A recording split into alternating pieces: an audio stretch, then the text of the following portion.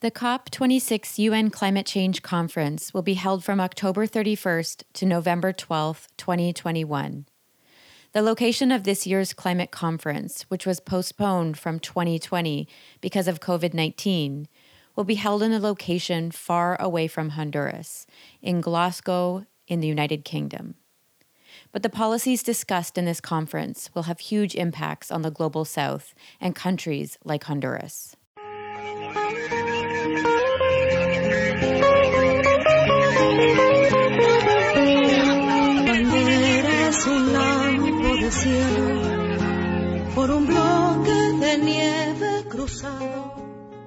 Welcome to the Honduras Now podcast.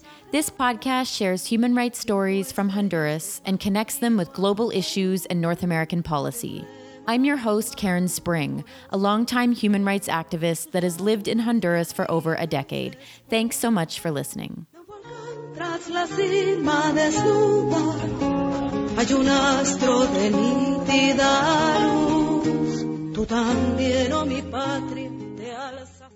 The COP26 will be kicked off with the World Leaders Summit, where world leaders discuss actions and plans to fulfill their commitments under the Paris Agreement and the Kyoto Protocol.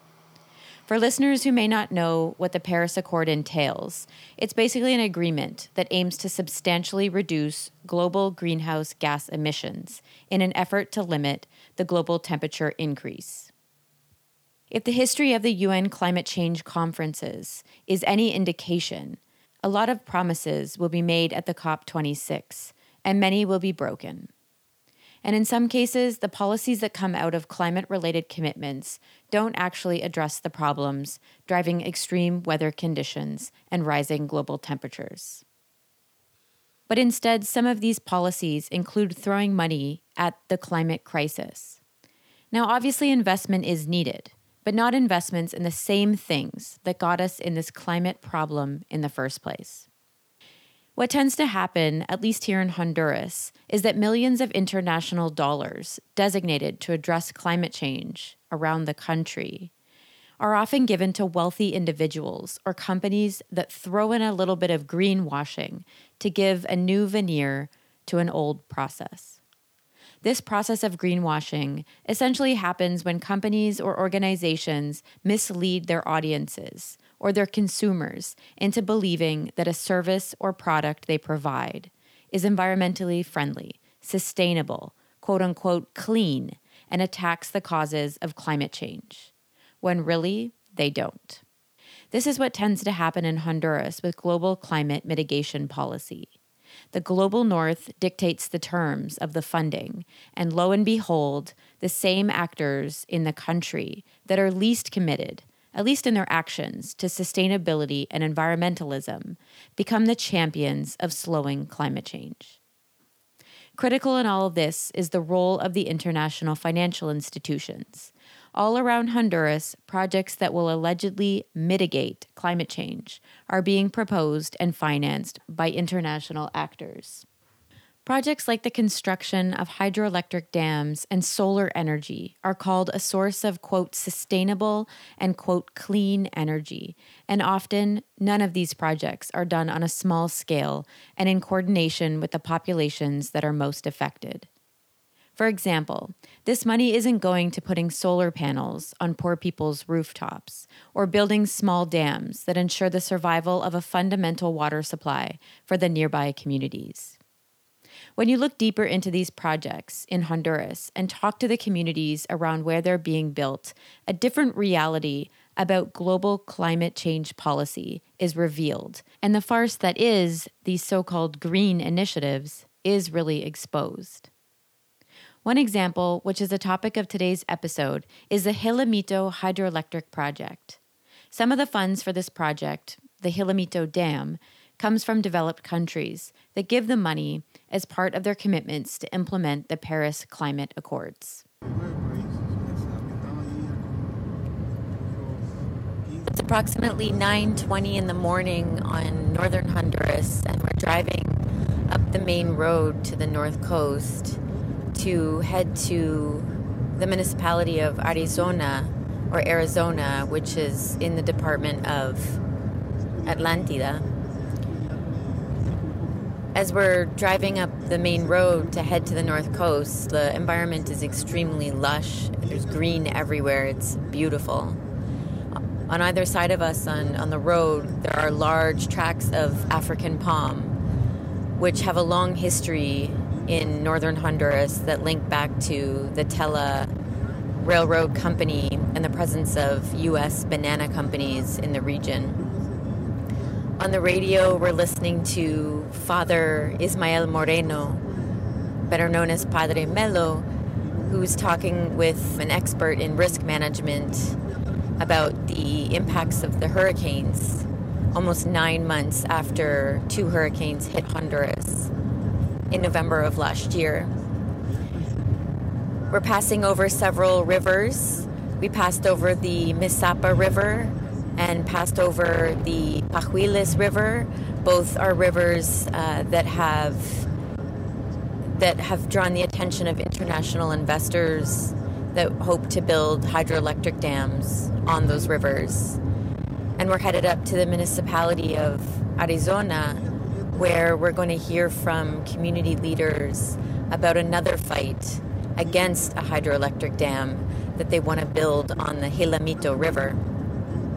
And there's a very specific U.S. and Canadian connection to that hydroelectric dam.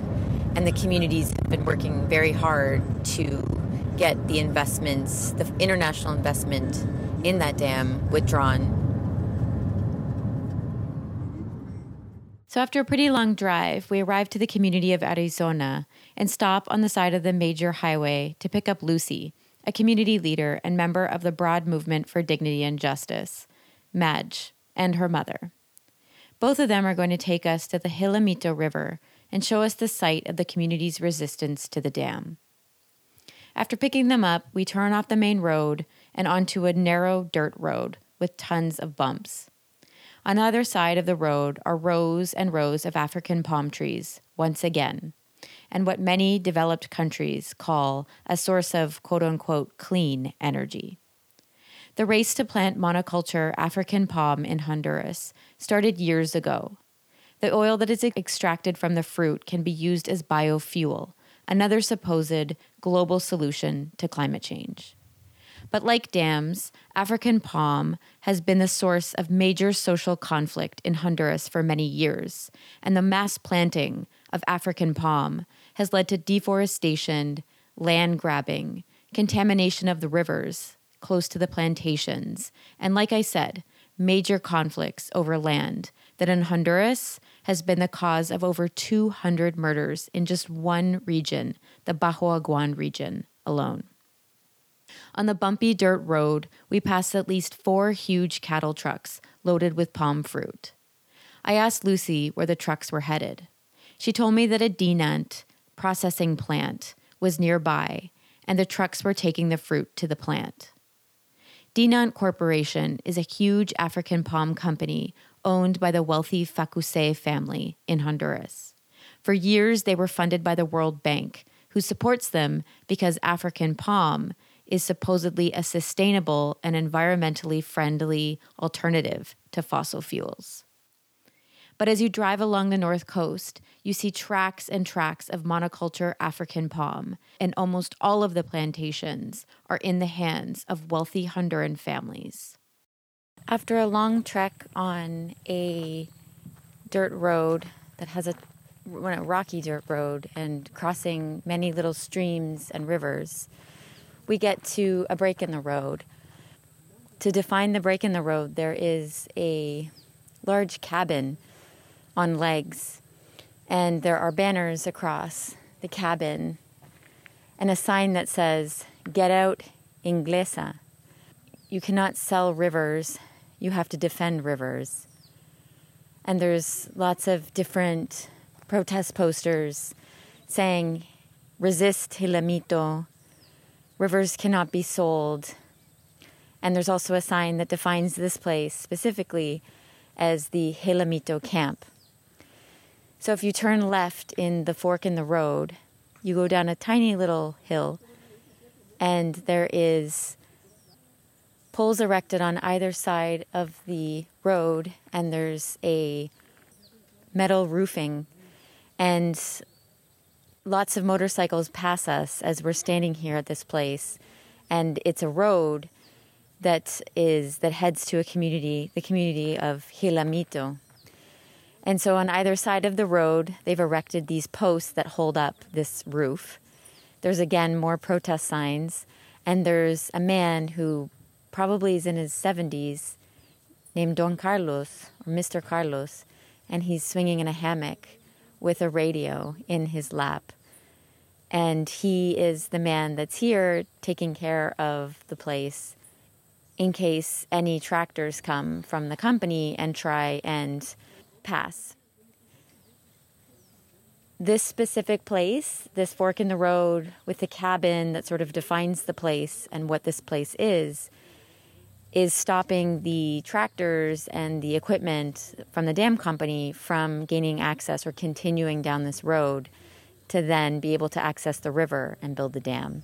And so this place is very strategic because as long as they're here and they have a presence here, the community and the communities that are against the dam, with the support of the broad movement for dignity and justice, then the dam company will have difficulties getting in to be able to build the dam. After getting to the encampment, we spend some time, hang out on the hammocks, and just chit-chat with the people that are there. And then we chat with Carlos and Lucy about the struggle to protect the Jilamito River. Buenas tardes, mi nombre es Lucila Yamilet Lemus Cruz. Good afternoon. My name is Lucila Yamila Lemus Cruz. I'm a native of the community of Arizona. I live in the urban center, and I belong to the Broad Movement for Dignity and Justice, MADJ. We are standing in one of the higher parts of the Jilamito Mountain. This area is called Nance de San Rafael, and we are in a very beautiful place surrounded by nature and lots of trees. There are hammocks here where we come, basically to relax, and we are permanently here at this encampment in order to take care of our river, the Jilamito River, from an extractive company that is trying to build a hydroelectric project on the Jilamito River. So as organized communities, we are here to basically keep watch so that the company doesn't achieve its objective. I asked Lucy what was special about the place where we were standing. Porque esta es la calle que da acceso. Because this is the access road to the mountain where they have tried to build the dam. That's why we are here. But as you can see, people pass through here in their cars, on motorcycles, on horses, and the road is free for people to use. The only people that cannot pass are the businessmen with their machines. Those are the people that cannot pass this point. The company that wants to build the Jilamito Dam is called Inhelsa. Inhelsa is a company owned by another company called Erma Casa. But the project is largely controlled by a wealthy Honduran businessman named Emin Abufele and the U.S.-owned and Massachusetts-based company Siemens International. Emin Bufele is a wealthy Honduran businessman that owns at least one other hydroelectric dam project in the same municipality where he wants to build another one. In fact, the existence of the first dam, owned by this same businessman, is what led the communities around the municipalities to begin resistance against the second dam, the Jilamito Dam. This is Lucy. Bueno, antes de esta lucha con este río también tuvimos la lucha. Before we started fighting to defend this river, we were also struggling to stop the now former mayor because he had given permission to allow the construction of other hydroelectric dams in the municipality. Companies always seek out municipal authorities to get a construction permit, and also the Municipal Environmental Office has to come and supervise and oversee the environmental impact that these dams produce in the communities where they want to build. So that struggle started well before this one. It started in 2015, which is when we started organizing the communities. We got together. We demanded a town hall meeting to vote and declare our municipality free of extractive projects like hydroelectric dams, mining, and also the zones of employment and economic development, ZEDEs. So we began doing visits into the mountain because we had heard that another dam was going to be built. So we started to go into the mountain regularly to inspect. And by chance, on May 15th, 2017, when a group of approximately 100 people did a visit, we were surprised to find out that construction machines were already in the mountain and had already been excavating. So on that day, we decided to create the encampment, a resistance to not allow the company to take over the mountain, a mountain that belongs to the municipality. Hydroelectric dams are great investment opportunities for individuals that are connected into the corrupt networks of the government. The companies granted the contracts often overestimate the amount of energy that the dam can actually produce. The National Congress and relevant state institutions know this, but because of corruption and corruption networks, this is allowed. This also means that these wealthy businessmen get paid money from the state to produce much more energy than they actually are. This allows Honduran millionaires and companies to pocket more money and to take advantage of hefty state energy contracts. And it's not like the owners of these dams finance the whole project on their own. They depend on international financing, which, like most dams in Honduras, come from public money, from governments like Canada, or your tax dollars or public money through the international financial institutions and foreign companies.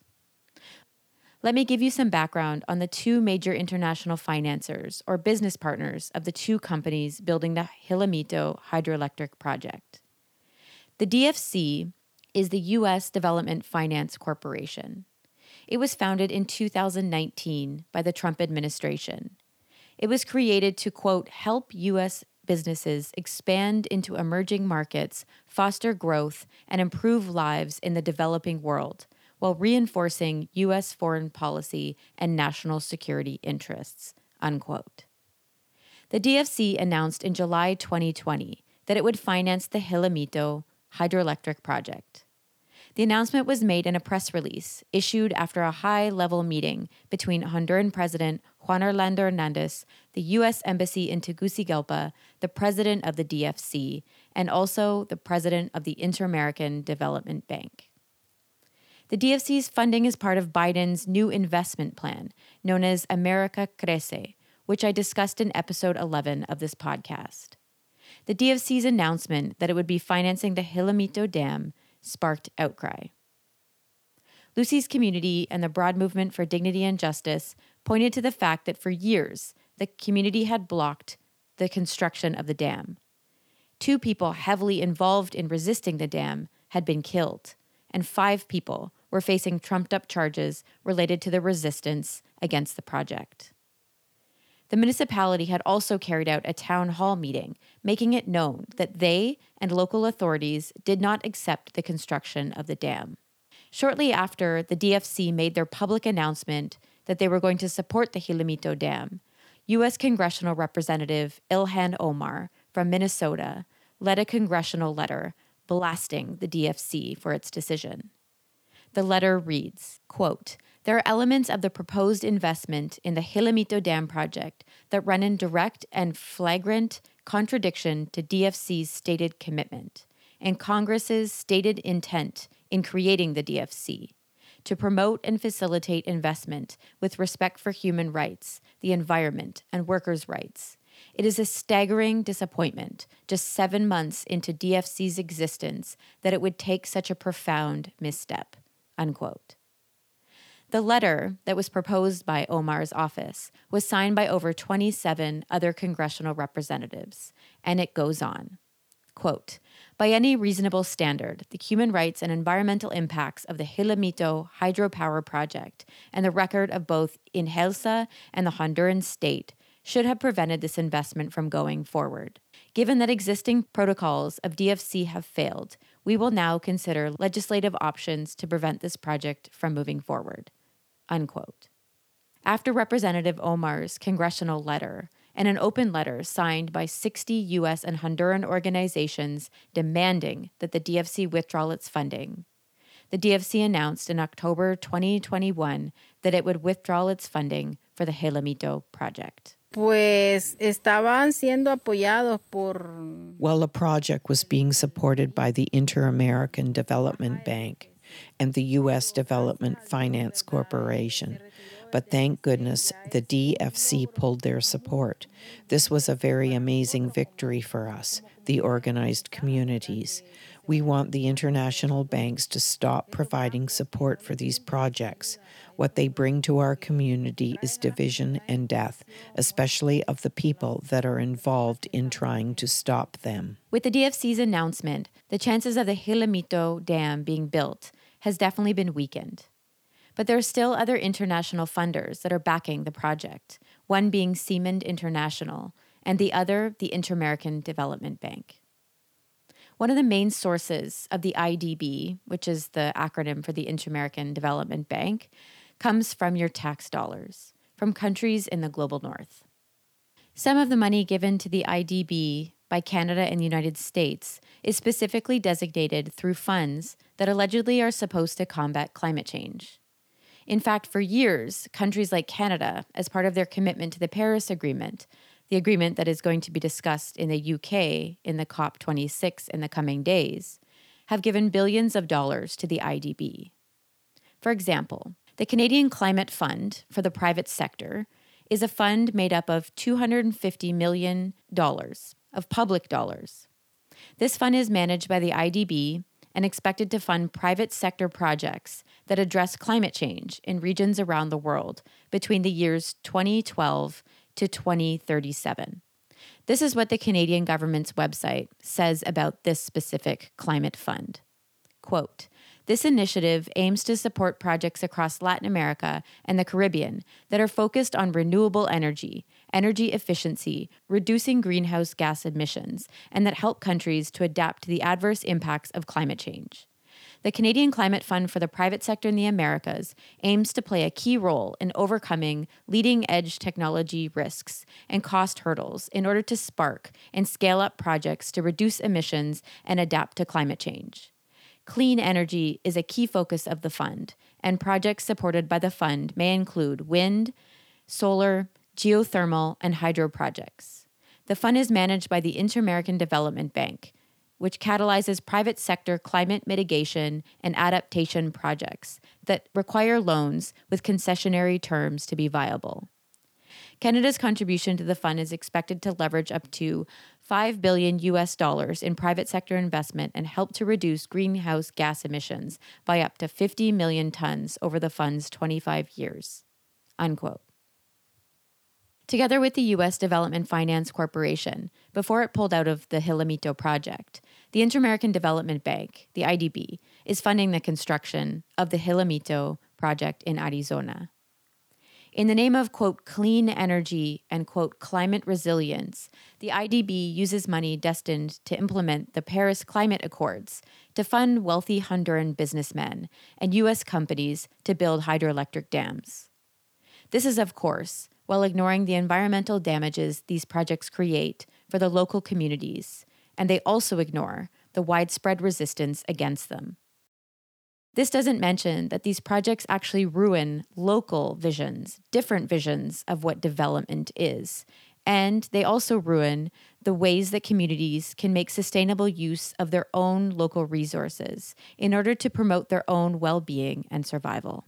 Nosotros estamos aquí prácticamente... We are here basically because we are defending our drinking water, the water depended upon by 24,000 people. There is little water in our communities, so we are promoting a drinking water project on the Gelamito River that will supply all of these communities.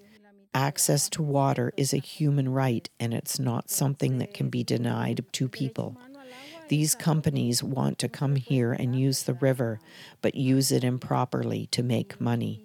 Imagine this, we, the people that live here, having a hydroelectric dam near our communities or in our municipality doesn't mean that we will pay less for our electricity. The electricity that this dam will generate will be sold on the market in other countries. So for us, what's the benefit? There is no benefit for our communities. While the IDB, Canada, and countries of the global north say they're financing projects that reduce the impacts of climate change, communities that depend on the Jilamito River as a water source also denounce the environmental impacts of these projects and how the environmental destruction affect the livelihoods of the surrounding communities. Sí hacen daño al ambiente porque el impacto ambiental que produce. They cause environmental damage because the environmental impact is quite large. We can see here in this encampment, this was just a small trail, but in order to make a road to gain access to the river, they had to cut down many trees. This is the high part of the mountain. They destroyed a small stream when they cut down trees that were very, very old and large. You can imagine how long some of these large trees have been there. They assist in stabilizing the earth, and when natural disasters like the hurricanes hit, they help reduce the possibility for mudslides and damage. Having trees in our mountains protects communities at the foot of these mountains. Despite being responsible for a fraction of the emissions that are behind man-made climate change, it is the countries of the global south, Latin America, Asia, and Africa who are being most impacted by climate change. The responsibility for addressing climate change is shared by all, but the financial burden should fall most on the countries that have historically contributed to and benefited from emissions, namely the countries of the global north. Previous agreements to address that gap have completely fallen short. The climate debt is far from being paid. In 2009, wealthy countries pledged to raise $100 billion annually by 2020 to help poorer countries address climate change. But it is now 2021, and the first $100 billion has yet to be raised. I don't doubt that world leaders will sing the praises of the agreement that will surely come out of the COP26 conference and declare victory. But if the experiences of the people of the Jilamito Dam struggle is any indication, it will be a Pyrrhic victory. For as long as climate change efforts are tied to promoting the same so-called solutions to the climate problems, we will not see the types of action we need to actually starve off the most serious effects of climate change, a price that I must remind you will be paid by the world's poor. What we need is climate policy that puts people and the planet first, not the billionaires, or as a local example, won't put forward Honduras's wealthy business class and the large U.S. corporations waiting to profit off of Honduras's natural resources.